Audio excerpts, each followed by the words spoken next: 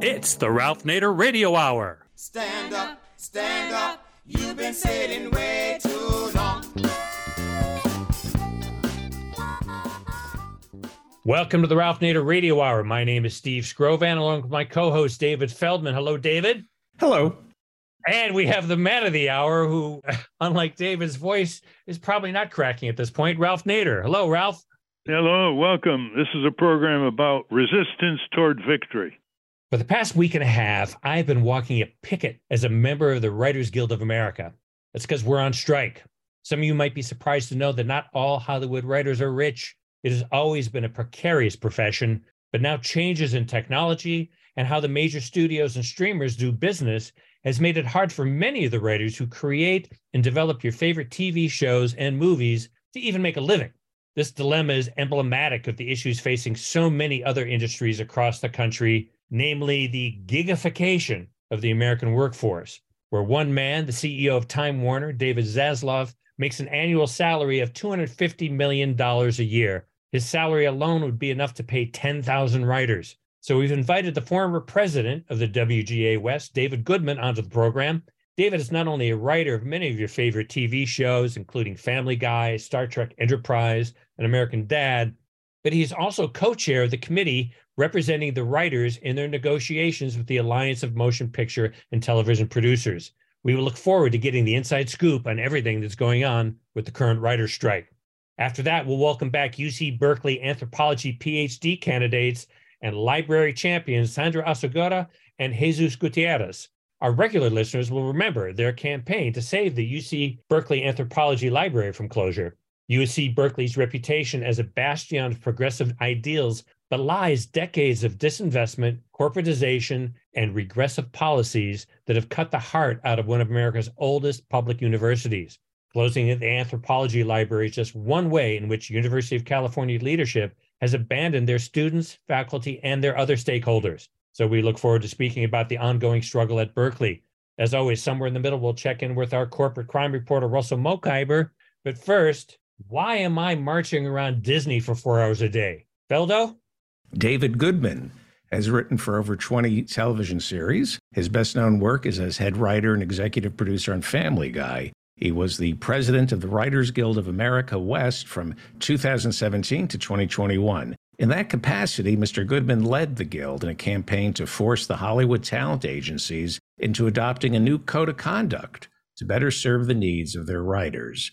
And today he serves as co-chair of the WGA negotiating committee in their strike against the Alliance of Motion Picture and Television Producers.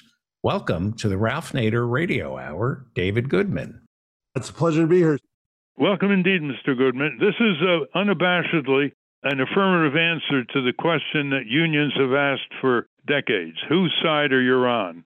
And we're on your side. I'm a member of the SAG-AFTRA union, have been for many years. I know what those unions have done for artists, people who get on TV and radio and produce a lot of profits for their TV and radio stations. So welcome again. And I want to open this by providing a frame of reference. You're dealing with an industry that pays some of its executives a lot of money. One of them received last year, reportedly, a pay package worth $250 million. That is 2.5 times more than what Tim Cook, the CEO of the most profitable corporation in the world, Apple, received. So this is where it all starts out. The double standard, the inequity. And I want to hand this part of the program over to Steve Scorban because Steve is very much part of it. He's been involved in the picketing and the demonstrating and the public information. And let our listeners know that a lot of those programs that they watch on TV or listen to on the radio all over the country are written by the people who are on the picket lines and are pretty mercilessly exploited by the corporate titans that rake off the profits. Why don't you take it from here, Steve? Yeah, thanks, Ralph. David and I have known each other for a long time, probably 15 years since the previous strike from 2007, 2008, which was really an important strike for the writers to get jurisdiction over what they, at that time, they called new media. It was essentially the internet. And we knew that if you don't get your foot in there at the beginning, then you never get it back. Why are we striking today, David? Why am I walking for 4 hours around the Disney studios on strike carrying a sign? First, let me just say it's a pleasure to be here and pleasure to be talking to you and to Ralph Nader, one of my heroes. But just speaking to the specific situation, it's very similar in a broad sense to what happened in 2007. We saw a future back then of streaming television, which didn't exist then. There was no streaming shows back then, streaming movies. That Netflix was a DVD library. But we knew that if we didn't fight for that coverage then, we were looking at a very bleak future for writers who would be, as to use Mr. Nader's analogy, ruthlessly exploited, not analogy, you have a term. And now we're looking at a future in this new streaming model where writers aren't going to earn enough to stay writers, that these companies that we work for are spending billions of dollars, making billions of dollars on the product that we create. And writers currently, many of them, can't afford to pay their rent, can't afford to live in the cities where they're required to work, need to take second jobs. Now, again, that's a very familiar situation in labor across this country. And what we're saying is if these companies are profitable, if, as you stated, that the CEOs are making these pay packages that frankly are more than what we're asking for every writer to be paid in our package, literally over a 3-year contract, we need to fight. And one of the unfortunate products of capitalism is that a union at some point has to exercise its power to get what it, not just what it wants, but what it needs for its members. And that's why we're on strike. Before we get into the details with Steve, tell us the names of these companies. They're household names, and they've got a trade association that camouflages their logo. What are some of the companies that are trying to squeeze more or not provide adequate livelihoods for the writers, without whom they wouldn't be able to sell their entertainment, documentaries, fiction, nonfiction? Well, there's Netflix, there's Apple, there's Universal, Comcast, Paramount, Sony, Amazon. And what we're sort of seeing also is these sort of new players in the business, which is Disney, obviously, is a legacy company, these sort of companies that always produce product, Disney, Universal, Paramount, and now these tech companies, Netflix, Amazon, Apple, which were traditionally not in this entertainment business, but now are, and all of them are sort of squeezing profits from labor. They're kowtowing to Wall Street. They have to show profit growth, not just profit, but profit growth. And that always seems to fall on the backs of the labor that produces the products they make. So, David, the climate seems different from 15 years ago in that 15 years ago, it seemed like the Writers Guild was alone because we always sort of have to be the bad guys in the economic ecosystem of the entertainment world. Why don't you describe that ecosystem and the other entertainment unions and our relationship to them? Right. Well, I mean, historically, it is history. There are difficulties between the labor unions that the companies helped engender, that the companies saw it in their best interest to divide labor, to characterize the Writers Guild as crazy, as not being realistic, as being childish. Literally, those were terms that were used to describe a union that has always really stood up and fought for its members. And it divided us from our other unions in this business. And that has changed. And the reason that has changed is now across the board, the membership of those other unions are feeling squeezed. It's not just writers who are being squeezed, actors and directors and the crew people and the crafts people and the Teamsters. And the Teamsters have stood up and are standing with us in an amazing way. And I think that's a function of how life in America has changed. And so now that the fact that the Guild is willing to stand up and to fight, the other members of their unions and those leaderships of those unions recognize that the Writers Guild is the tip of the spear, that our fight is their fight, and that whatever we get is going to help them improve their contracts and their lives. So that's how it's changed. But really, historically, the AMPTP, this organization that represents the companies in their negotiations, did a really effective job of dividing labor And, in most other businesses, the unions would all be negotiating with one company. And in Hollywood, they flipped the story. All the companies negotiate with each union separately. And that also further divided us. But that's changing this year. We have support from all those unions I named. And it's because everybody is feeling the squeeze. And it seems like emblematic, like you've mentioned, of what's going on across the country in other industries, where you have the financialization of those industries and the gigification of the labor force. Talk a little bit. That's a word I've been hearing a lot that's been coined, the gigification of the labor force, which is probably the thing that you mentioned has unified us with all these other unions.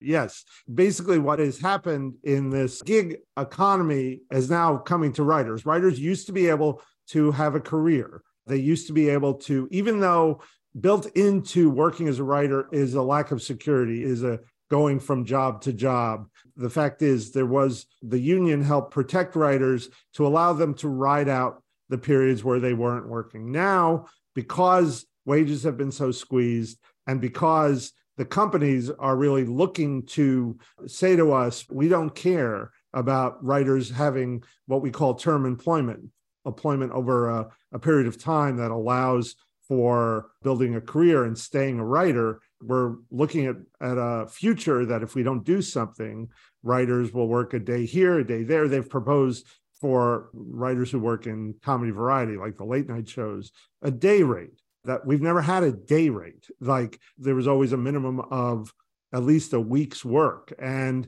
we're seeing that writers are working for limited amounts of time, not enough money to ride out their year. And then they're always looking for the next job. They always have to be, just to make ends meet. I mean, we're not talking, there is a sort of a misunderstanding that somehow all writers are living a successful, comfortable life. And that used to be the truth of being a writer in Hollywood. If you had any kind of career, you did actually get to live a comfortable life. That's not true anymore. And yet the companies we work for are making all these billions in profits. David, I read in the New York Times that these companies are paying huge sums to produce these films. Yep. Apple, Sony, Netflix, they're all big companies and have a lot of money. But where's all this money going to? Well, that's the thing. I mean, they're competing with each other, and they're putting money in, for big name actors, for expensive locations, for promotion of it. And so show budgets have increased by 50% in, I think, the last 5 years. And yet the amount of money spent on the writers is the same or shrinking. And so that they're putting it into the product and then into the promotion of that product, but they're not willing to pay the people who write that product a living wage. And so they're absolutely willing to spend the money. It's just they're not going to do anything to increase the money for those writers. One of the things that I was brought up short with when I went to one of the first informational meetings a few months ago was that pointed out that 20 years ago, the entertainment industry was a $5 billion business. And now it's a $29 to $30 billion business. And yet our share of it has been reduced. Talk about that. Well, I mean, so again, as I mentioned, show budgets have increased, that the profits of these companies have just gotten wildly outsized from previous years. And yet writers are making 24% less if you take inflation into account than they did 10 years ago. And so the idea that writers are we have a contract that lays out minimums for us, and the minimum was supposed to be a floor, and now it's a ceiling. 50% of our members work at the minimum. That was never the intention of our contract. The intention of the contract was to make sure that the companies couldn't fully exploit us. Now they're saying everybody's going to make this minimum, and it's going to get, that section of the population is going to grow. The writers who actually run television shows, these are in many cases our most experienced members who've worked in television for some length of time. A quarter of them are working for minimum, and they're running these shows that really do lead to enormous profit for these companies. So you're sort of seeing an oppression, a labor oppression of writers, of you want to be a writer, you're going to just barely make enough money, maybe not enough money to survive. You might actually have to get a second job. And again, that idea that there used to be a path to success in Hollywood as a writer, and they are taking away that path to success. David, before we get into what the union is demanding in their negotiations, Who is this guy who's making $250 million? What's his name? What company does he run? And how does he get away with one of the highest paid executives in American history?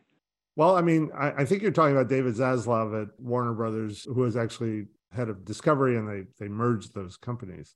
And I think that the way he gets away with it is by overseeing this merger of these two companies and then pleasing Wall Street. Wall Street now rates that stock as a very good stock.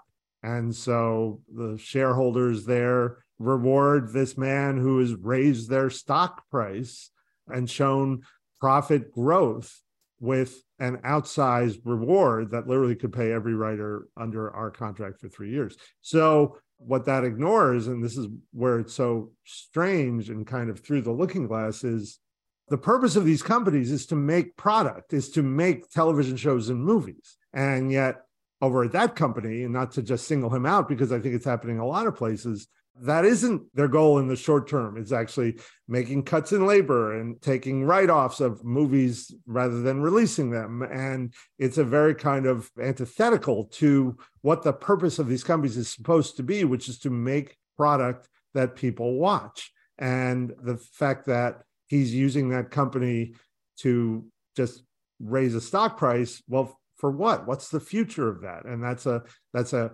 stock quarter to stock quarter mentality that loses sight of the point of the company. And it's very, very upsetting. It's very upsetting because I work in a community that is filled with enormously talented, hardworking, creative people who made a compact with these companies to reach an audience, to be storytellers and participate in that. And the companies used to see great profit in that, and they still do. There's a reason they're negotiating with us and not just, or there's a reason they did negotiate with us. And the reason that our strike does have power is because America and the world relies on this product that we create. Those stories that we create are a connection, are a way for people to connect. And because of this corporatization, some people are losing sight of that. And hopefully this strike will bring them back. Well, Ralph, I would say we see this. We've talked about this on this program when we've talked about Boeing, we've talked about General Electric, where these formerly great engineering companies no longer, their first priority is not making stuff anymore. It's just bumping up their stock price any way they can. So that's why I think this strike and this whole labor issue is emblematic of what is going on across all industries in America. David, what are the union demands that they've brought to the negotiating table? So all of our demands are about compensation. They're all about making sure that if you're a television writer, you'll be employed for a certain amount of time, that if you're a television writer who creates a television show, you won't have to do it by yourself, that there will be other writers hired to help you do that, that if you're a feature writer, a writer of movies, that if your movie is going to just be on the streaming service as opposed to being in a theater, that you're going to be properly compensated for that. You're not going to have to take that on a discount. If you're a comedy variety writer and you're writing a show in the streaming world, that you're going to have the protections of the minimums and the pension and health contributions that all the other writers in the union have. Currently, they don't have that protection.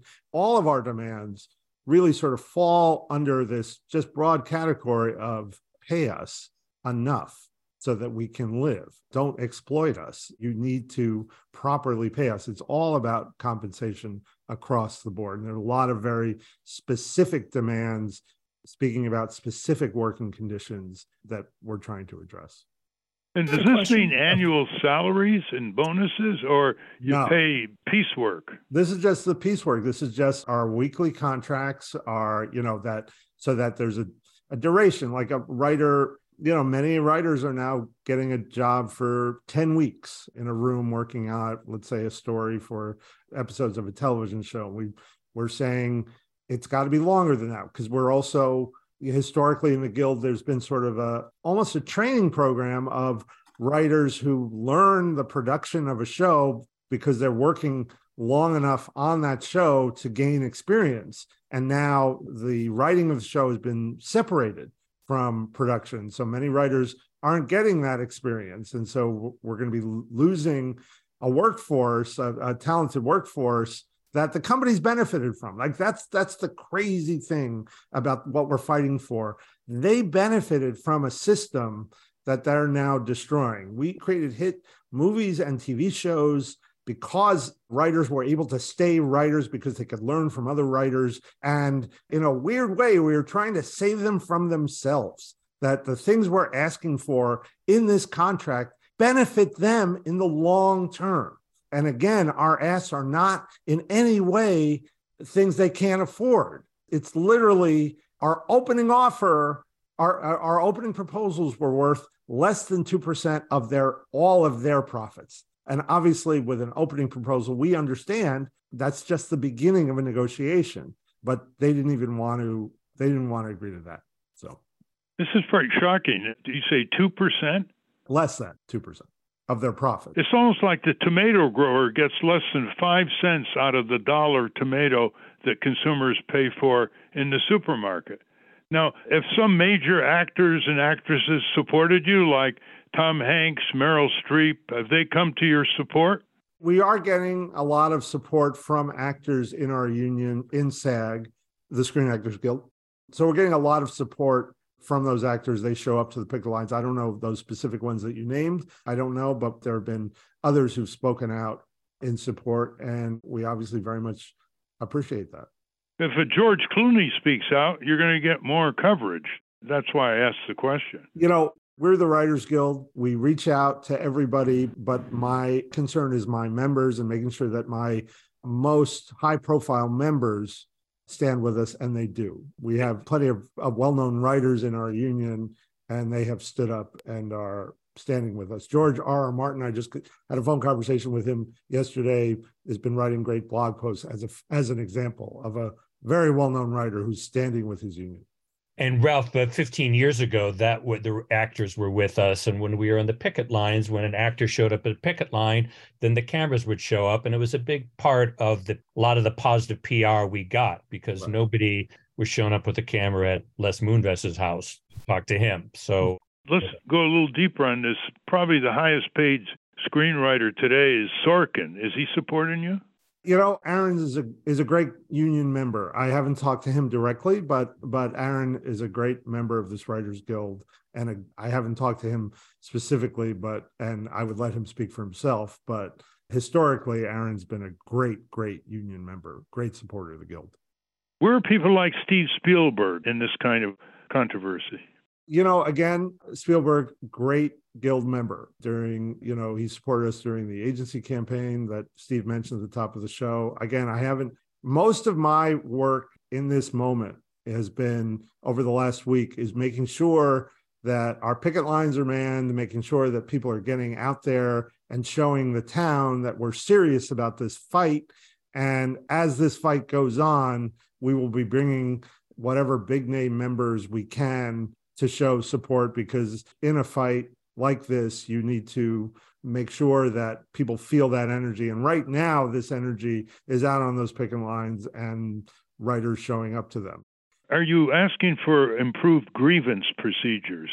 I have to say that's always a part of our negotiation, is making sure that we do have access to resolve and engagement from the companies. But for us at this moment, the main focus of this negotiation is compensation, and also the threat of artificial intelligence, that we make sure that we carve out that the first writer on a project has to be a human being, which is kind of a crazy thing that we have to worry about. But it's there and it's in there. And it's part, again, of that overall ask. Spell that out for a minute. You're basically saying that the robots are coming. It's inconceivable to an outsider that they could come close to the kind of creativity of a human writer. Well, the way they do it is by using the creativity of the human writer. The way I understand AI is that it does something where it'll scrape The term is scraping product screenplays and other writing and putting it into its central processing and able to imitate. You're imitating the writing craft, but you're right. It's never really fully capturing the full creativity. But the scary thing about it is it doesn't have to. If a company decides they want to use AI as a starting place to come up with a story or a screenplay, they can use that program to vomit out something that isn't very good, but then they give it to a writer to rewrite, and that writer is not getting paid what he, she, or they would have gotten paid to create something original. And that's very scary. That's very, very scary, because I could see that happening shortly. Companies really looking to save money by just using this AI to create something, and then suddenly the writer isn't the first person hired, and if they're not the first person hired, they may not get credit, they may not see any of the residuals from that work, and they won't be as well paid.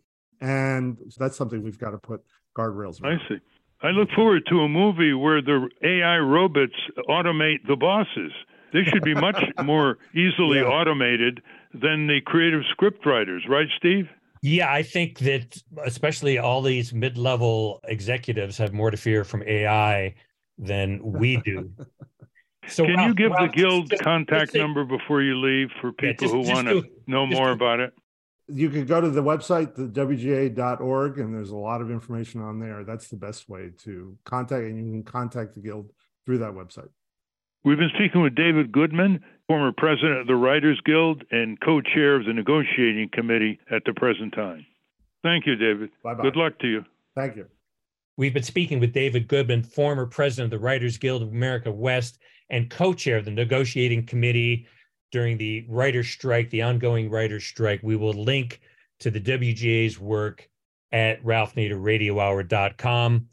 We're going to take a short break, and when we come back, we're going to get an update on the Anthropology Library and its occupation from guests we've had on before, Sandra Osagora and Jesus Gutierrez. But first, let's check in with our corporate crime reporter, Russell Mokhiber. From the National Press Building in Washington, D.C., this is your Corporate Crime Reporter Morning Minute for Friday, May 12, 2023. I'm Russell Mokhiber. More than 300 minors, including 2 10-year-olds who were unpaid, were found to be working in violation of federal labor laws at McDonald's franchise restaurants across Kentucky and other states. That's according to a report from CNBC. The department's Wage and Hour Division determined 3 separate franchises operating 62 McDonald's locations across Indiana, Kentucky, Maryland, and Ohio violated federal labor laws by employing 305 children to work more than the legally permitted hours, as well as perform tasks illegal for young workers. Of the 62 restaurants, 45 were in Kentucky. These reports are unacceptable, deeply troubling, and run afoul of the high expectations we have for the entire McDonald's brand, Tiffany Boyd, Senior Vice President and Chief People Officer at McDonald's, said. For the Corporate Crime Reporter, I'm Russell Mokhiber.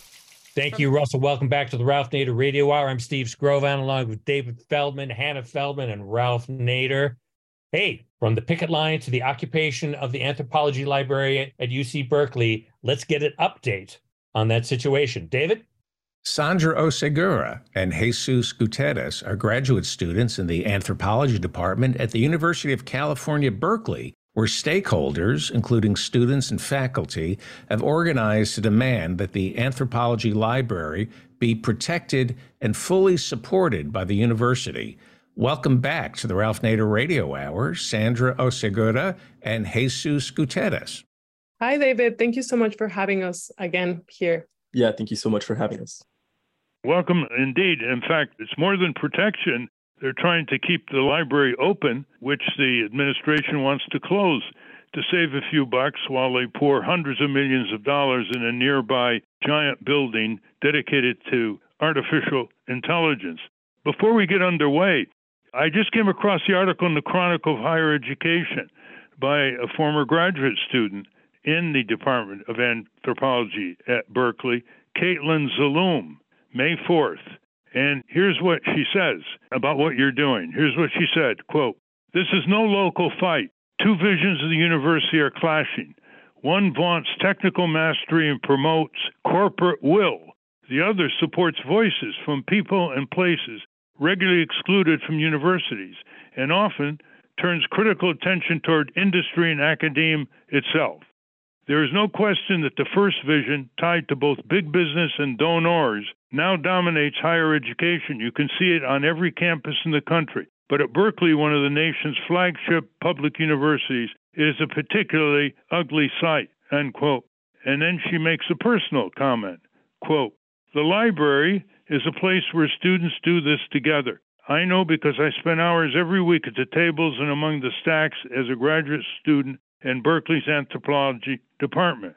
Over those tables, students gathered books and articles written by anthropologists and mastered the history of their field," end quote. And since we spoke, Yesus and Sandra, the New York Times had a front page article with a photograph on the front page and 4 photographs on the jump page describing the resistance by the students, the sit-in, the arguments they use, and the stubbornness of the administration, which is trying to overwhelm the unanimous opposition against closing this specialized library by the faculty and the students. So that's where we are. So tell us, Sandra or Jesus, where you are now and how many students you have occupying this wonderful library and what your plans are. Yes, well, thank you so much for having us here. And as you read Caitlin Salum's article, I want to highlight that she touches on really what we're trying to do here. We truly disagree with the vision that the administration has for this university, and we believe that it can be different, that this can truly be a public university for students, underrepresented minorities, but also for the public, where public can come here, especially to our library, and be curious, collect knowledge, and have a refugee where they can find themselves in the shelves, in the stacks. So that for us has been really important, and I'm very happy that Caitlin Salum could summarize that vision that we have for our university and for our department, and especially for our library. About the occupation, Jesus, you want to tell us more about the occupation? Sure thing. I think what's been really interesting to us is how we began this occupation with about a group of 25 to 30 people who were willing to risk trespassing charges, who were willing to put a lot of things on the line for the sake of a library. And I think that was curious for a lot of media outlets. I think a lot of people, as you probably saw the New York Times story, the sort of framing and spin was around this question of AI and the digital age. And I actually, what we expected that the sort of energy and the momentum and the passion that the New York Times article captured would sort of wane as the days went on. But now we are on night, what is it today, day 20? Yeah, today's day 20. Today's day 20 of our occupation. And last night, we had about 20 people sleeping in that library. And, and the day before that was the first time that our numbers dipped to 15.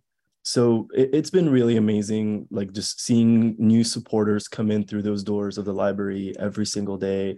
I think people are realizing that they can take control over their education into their own hands at a time when the UC Berkeley administration, with its increasingly corporate posture, really refuses to do so, really refuses to have the right priorities.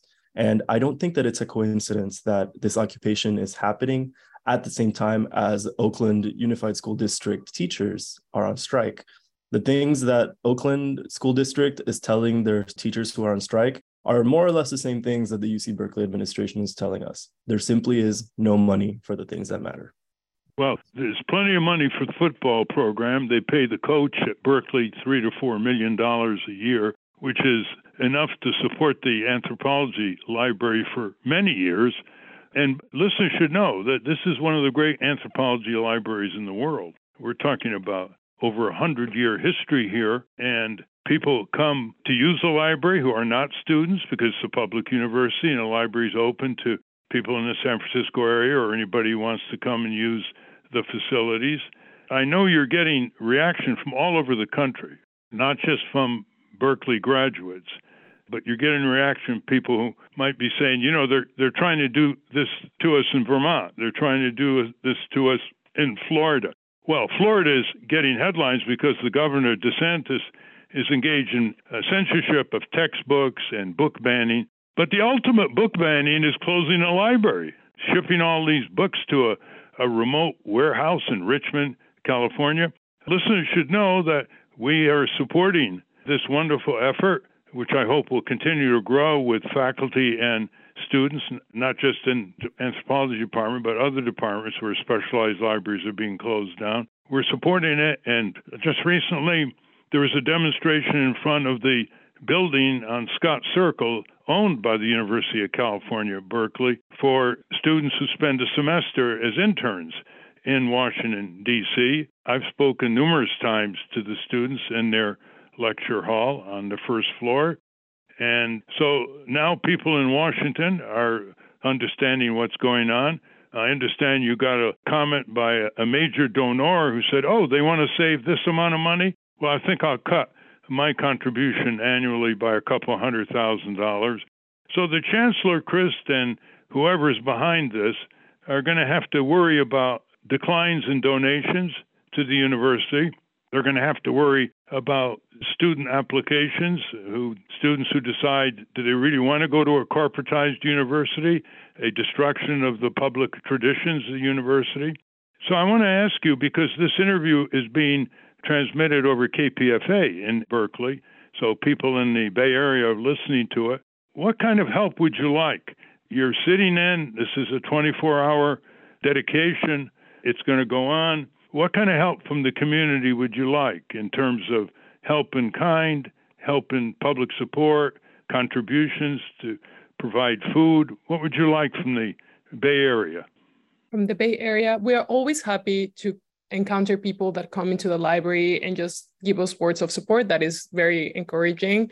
What we are requesting right now is that if someone wants to donate or lend us some air mattresses or sleeping bags, that will be really helpful, because we have a lot of students that join us and sometimes they are not prepared to sleep on the floors.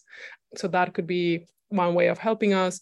We are right now trying to reach out to restaurants and other businesses that could sponsor us to serve meals. We usually have among 20 people that we have to supply dinner for, and that is one of our main challenges and where our money is being spent on. Also on our breakfast, so that could be of help. And we are also receiving monetary donations through our fundraising campaign in givebutter.com/saveanthrolibrary. Well, that's very good. And there's always serendipity. There's always people who know how to get their calls returned from the regents who control the corporation. They know how to get their calls returned from the administration just because of their stature, their influence. Who knows what other ways that they'll come up that you all have not yet anticipated. Now, one aspect of this has really troubled me, and that is the law school. Imagine if the administration said, the law school has a specialized library, we're going to shut it down. They wouldn't dare do that. Those graduates go into corporate law firms. There's a lot of money and power involved, but, they can pick on the anthropology department, which attracts a good number of Hispanic Americans, Latinos, African Americans, Asian Americans, people who are asking questions that start with why, not how. How can we get more advances in AI? Why? Why corporate power? Why so much poverty in the richest land? Why are cultural traditions being commercialized by a corporate culture? And the administration, which is basically a corporatist administration at Berkeley, doesn't like academic exercises asking the word why. Now, the law school rebuffed you, I understand, to the extent that you contacted some people, some students there, and some faculty, and they said they weren't interested in helping you. I think that this struggle is going to lead to some capricious activities by the administration. They're inebriated with their own power. I don't think they remember the free speech movement back in the 1960s led by Mario Savio. They think they can get their way, and they're digging in their heels. I think there should be a temporary restraining order filed in the court in Berkeley to open up the equitable arguments here. That's what a temporary restraining order can do. It can go into the law of equity and not be overly technical, and move to an arena that the administration is not in control of. So I'm going to keep trying to get someone at the law school or some people to help you. But you see, this is what happens when they corporatize a law school and they decide who gets in and who doesn't. And they're not known, law schools, for letting in citizen advocates at a young age. You don't apply to law school on your vitae and say that you have organized X demonstrations and led Y marches and basically challenged the corporate order and the corporate power. So keep at it with the law schools. What else would you like to tell us about what you are doing? The summer is coming. Administrations often wait students until they leave and then they move in, but this is not going to happen, correct? We are aiming for that not to happen to us. We are planning to stay into the summer until we get an answer and we get our library. Something that we are trying and we want to denounce in this space is that we've been outside trying to hold accountable the actors that are cutting the budgets for libraries. And this is Jeffrey Mackey Mason, the head librarian of the university, Benjamin Hermelin, the vice provost of this university, Berkeley, and the chancellor, Carol Christ. And we've been out there, we're looking for them, we're trying to get an answer. We found Jeffrey Mackey Mason, and his response, and we have it on tape, is that anthropology is not a priority of his, and that his priority has shifted, and he is aiming to reduce the library system in this university. We also have him on tape saying that if we think that he cannot do his job, that maybe he should resign. Like, he said those words, and the reality is that he's someone that should be fighting alongside us to get the funding that we need to keep libraries open at UC Berkeley. So right now we are coming for them and trying to hold them accountable, but they keep running away from us. Yeah. That's why Caitlin Zaloom in the Chronicle of Higher Education titled her article, quote, "The fight over a Berkeley library is a fight for the future of higher education." Yes, what would you like to say? I think that it has been really inspiring to see our occupation space make our anthropology library into the space of encounter and transformation that it is supposed to be. What I mean by that is that, the administration and the press to some degree initially portrayed us as, passively occupying, right? Just sleeping and reading in this space. But the reality on the ground has been that the library has become an organizing space. Those of us who are occupying also gather, and then from there we fan out and make plans to go talk to our fellow students, make plans to go confront these core decision makers and hold them accountable for what they are doing to our education, what they are doing to these essential public resources.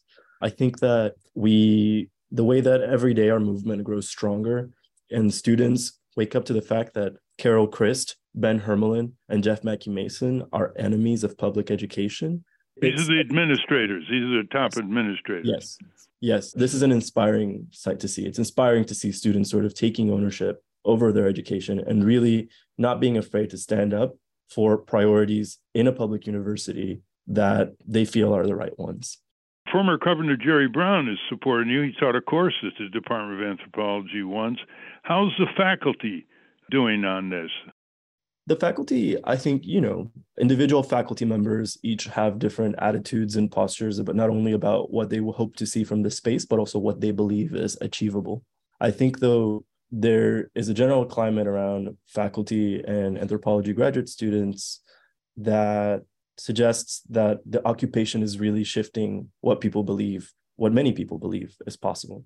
And I think our coverage in the press, I think the growing numbers of students that are showing up to our demonstrations and pickets, I think all of these different things are symptoms of an underlying movement for the future of public education.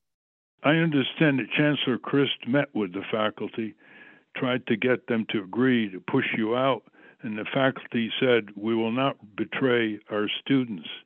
I hope they hold to that standard. Yes, that is exactly where I was going to bring up, that the faculty has been offered the space to make it into a reading room, and in exchange to ask us to leave.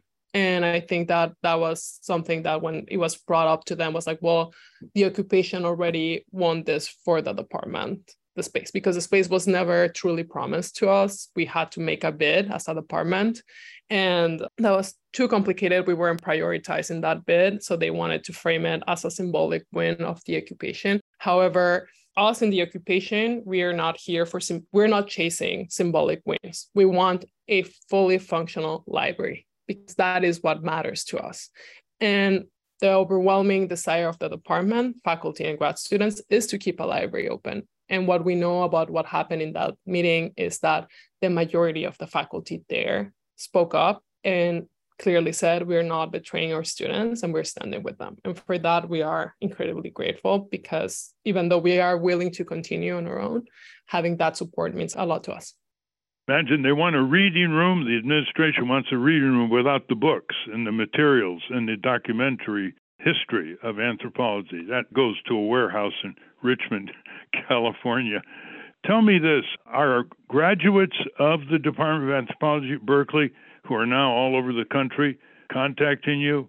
Are graduates of the University of California generally contacting you? Yes. I would urge them listening to this program to do so. And if they do, what's the best way to contact you? Well, they can always find us on Instagram. Our Instagram is at Save the UCB Anthro Library. And if not, they can reach us via email. My email is oss@berkeley.edu. And Jesus, you want to share your email? My email is my first name dot last name at berkeley.edu, JESUS, first name, last name, GUTIERREZ. And what about the student newspaper? Are they rising to the occasion? The Daily Cal. I would say that there was some coverage in the first week, but I think in general, I haven't seen that many articles in recent days. Maybe that could just be me focusing on other things, but. Jesus and Sandra, give us the timeline here. When is the university graduation date? When are the students leaving campus? Is there a summer school where students take courses? What's the scene? So from what I understand, commencement is next week on Tuesday.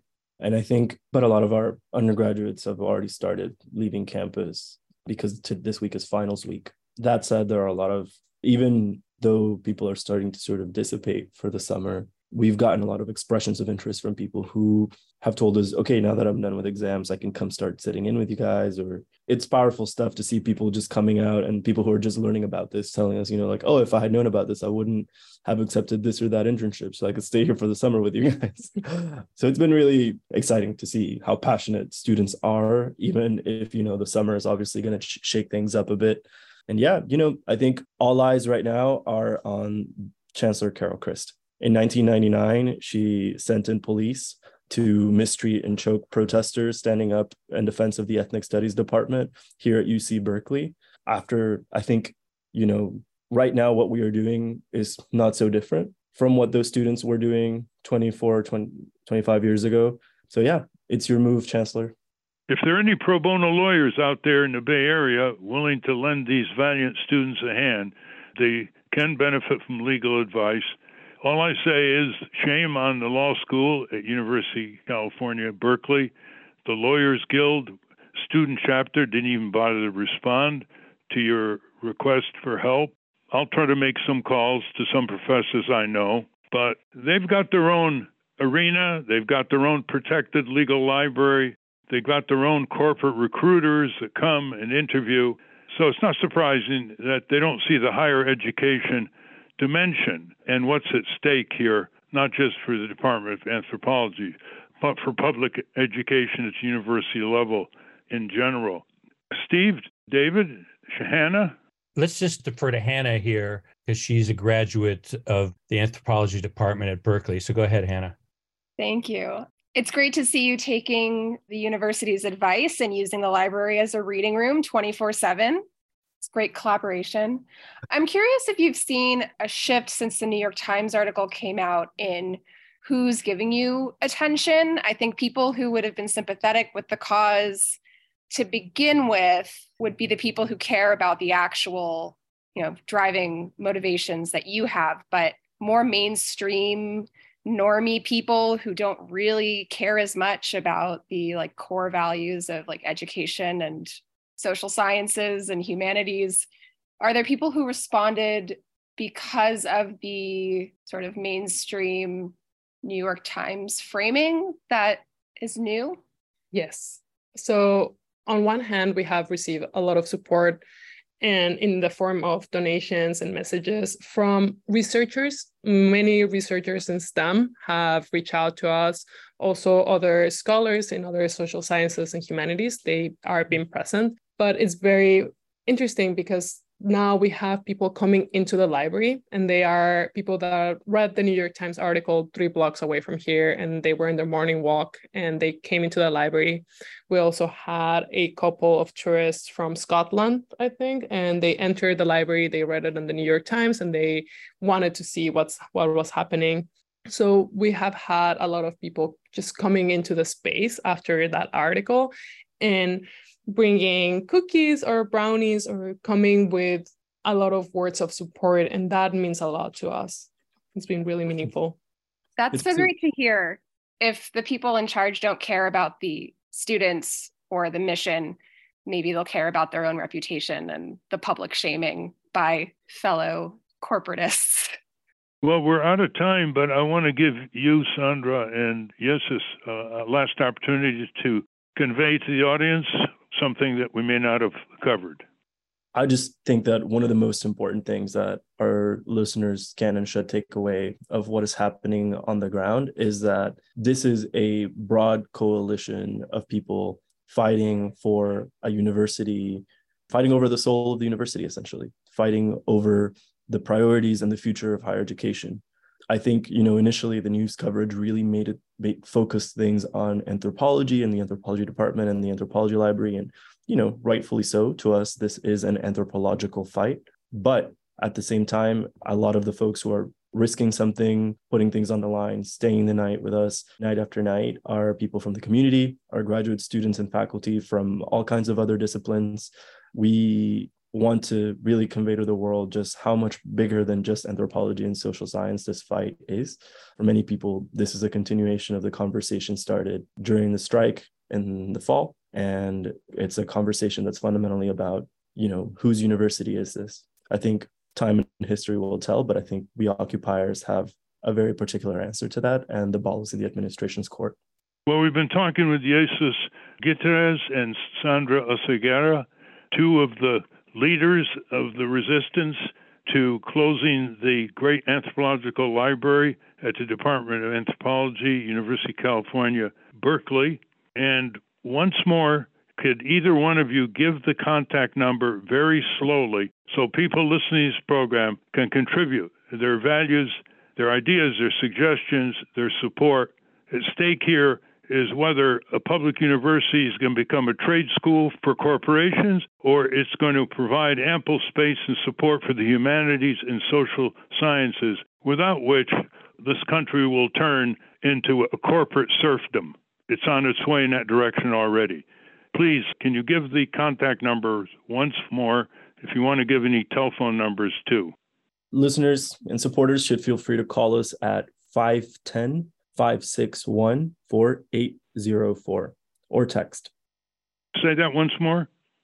They may call or text at 510-561-4804. And your email? The email is oss@berkeley.edu. Well, thank you, both of you, and thank your fellow students and your faculty and all the people in Berkeley who are supporting you. This is going to be a struggle backed by stamina and broader support from all over the country, and it will be continued. We'll have you on again to report developments. Thank you again.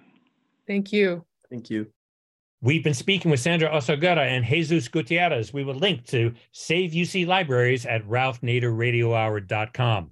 Ralph, you wanted to address some feedback we've got on some recent shows. Well, we get a lot of interesting feedback, but this time we got two really wonderful letters, very thoughtful letters. The first one was by a lawyer, Eric Thurson, and he was commenting on Shane Inspector's program. And he made some very important points, pointing out the nuances and what it takes to deal with medical malpractice cases that involve the elderly and not all that much financial damages because the elderly are retired and they can't argue wage loss. And he made a lot of other statements. It's so valuable, we're going to send it to Shane Inspector, but we want you to read it, and it'll be up on our RalphNaderRadioHour.com. The second one was quite remarkable. It was by a woman who had a career in sports. She started in Lebanon, and she describes herself as a 67-year-old woman who was very active in sports, and she was upset that we didn't talk about the role of female athletes in our program, which focused on baseball, and all the hurdles that women have had to overcome and girls have had to overcome to get equal opportunity and equal treatment.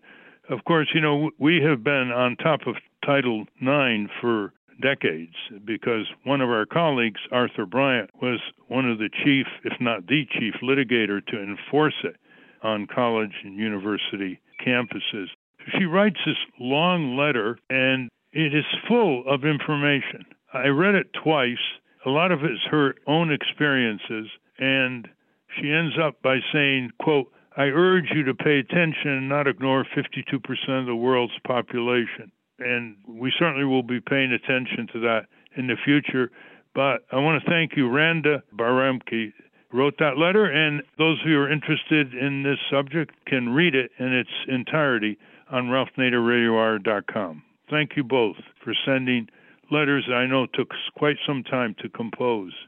I want to thank our guests again, David Goodman, Sandra Oseguera, and Jesus Gutierrez. For those of you listening on the radio, that's our show. For you podcast listeners, stay tuned for some bonus material we call the wrap-up. A transcript of this program will appear on the Ralph Nader Radio Hour Substack site soon after the episode is posted. Join us next week on the Ralph Nader Radio Hour. Thank you, Ralph. Thank you, everybody. Yeah, tell your local radio TV stations to report some victories once in a while where the citizens rise up and drive back the forces of greed and exploitation. Well, you've been sitting way too long. Oh, step up. You know what's right and you know what's wrong. Rise up. Don't let the system hold you down. Stand up. Oh, stand up. Oh. You've been sitting way too long.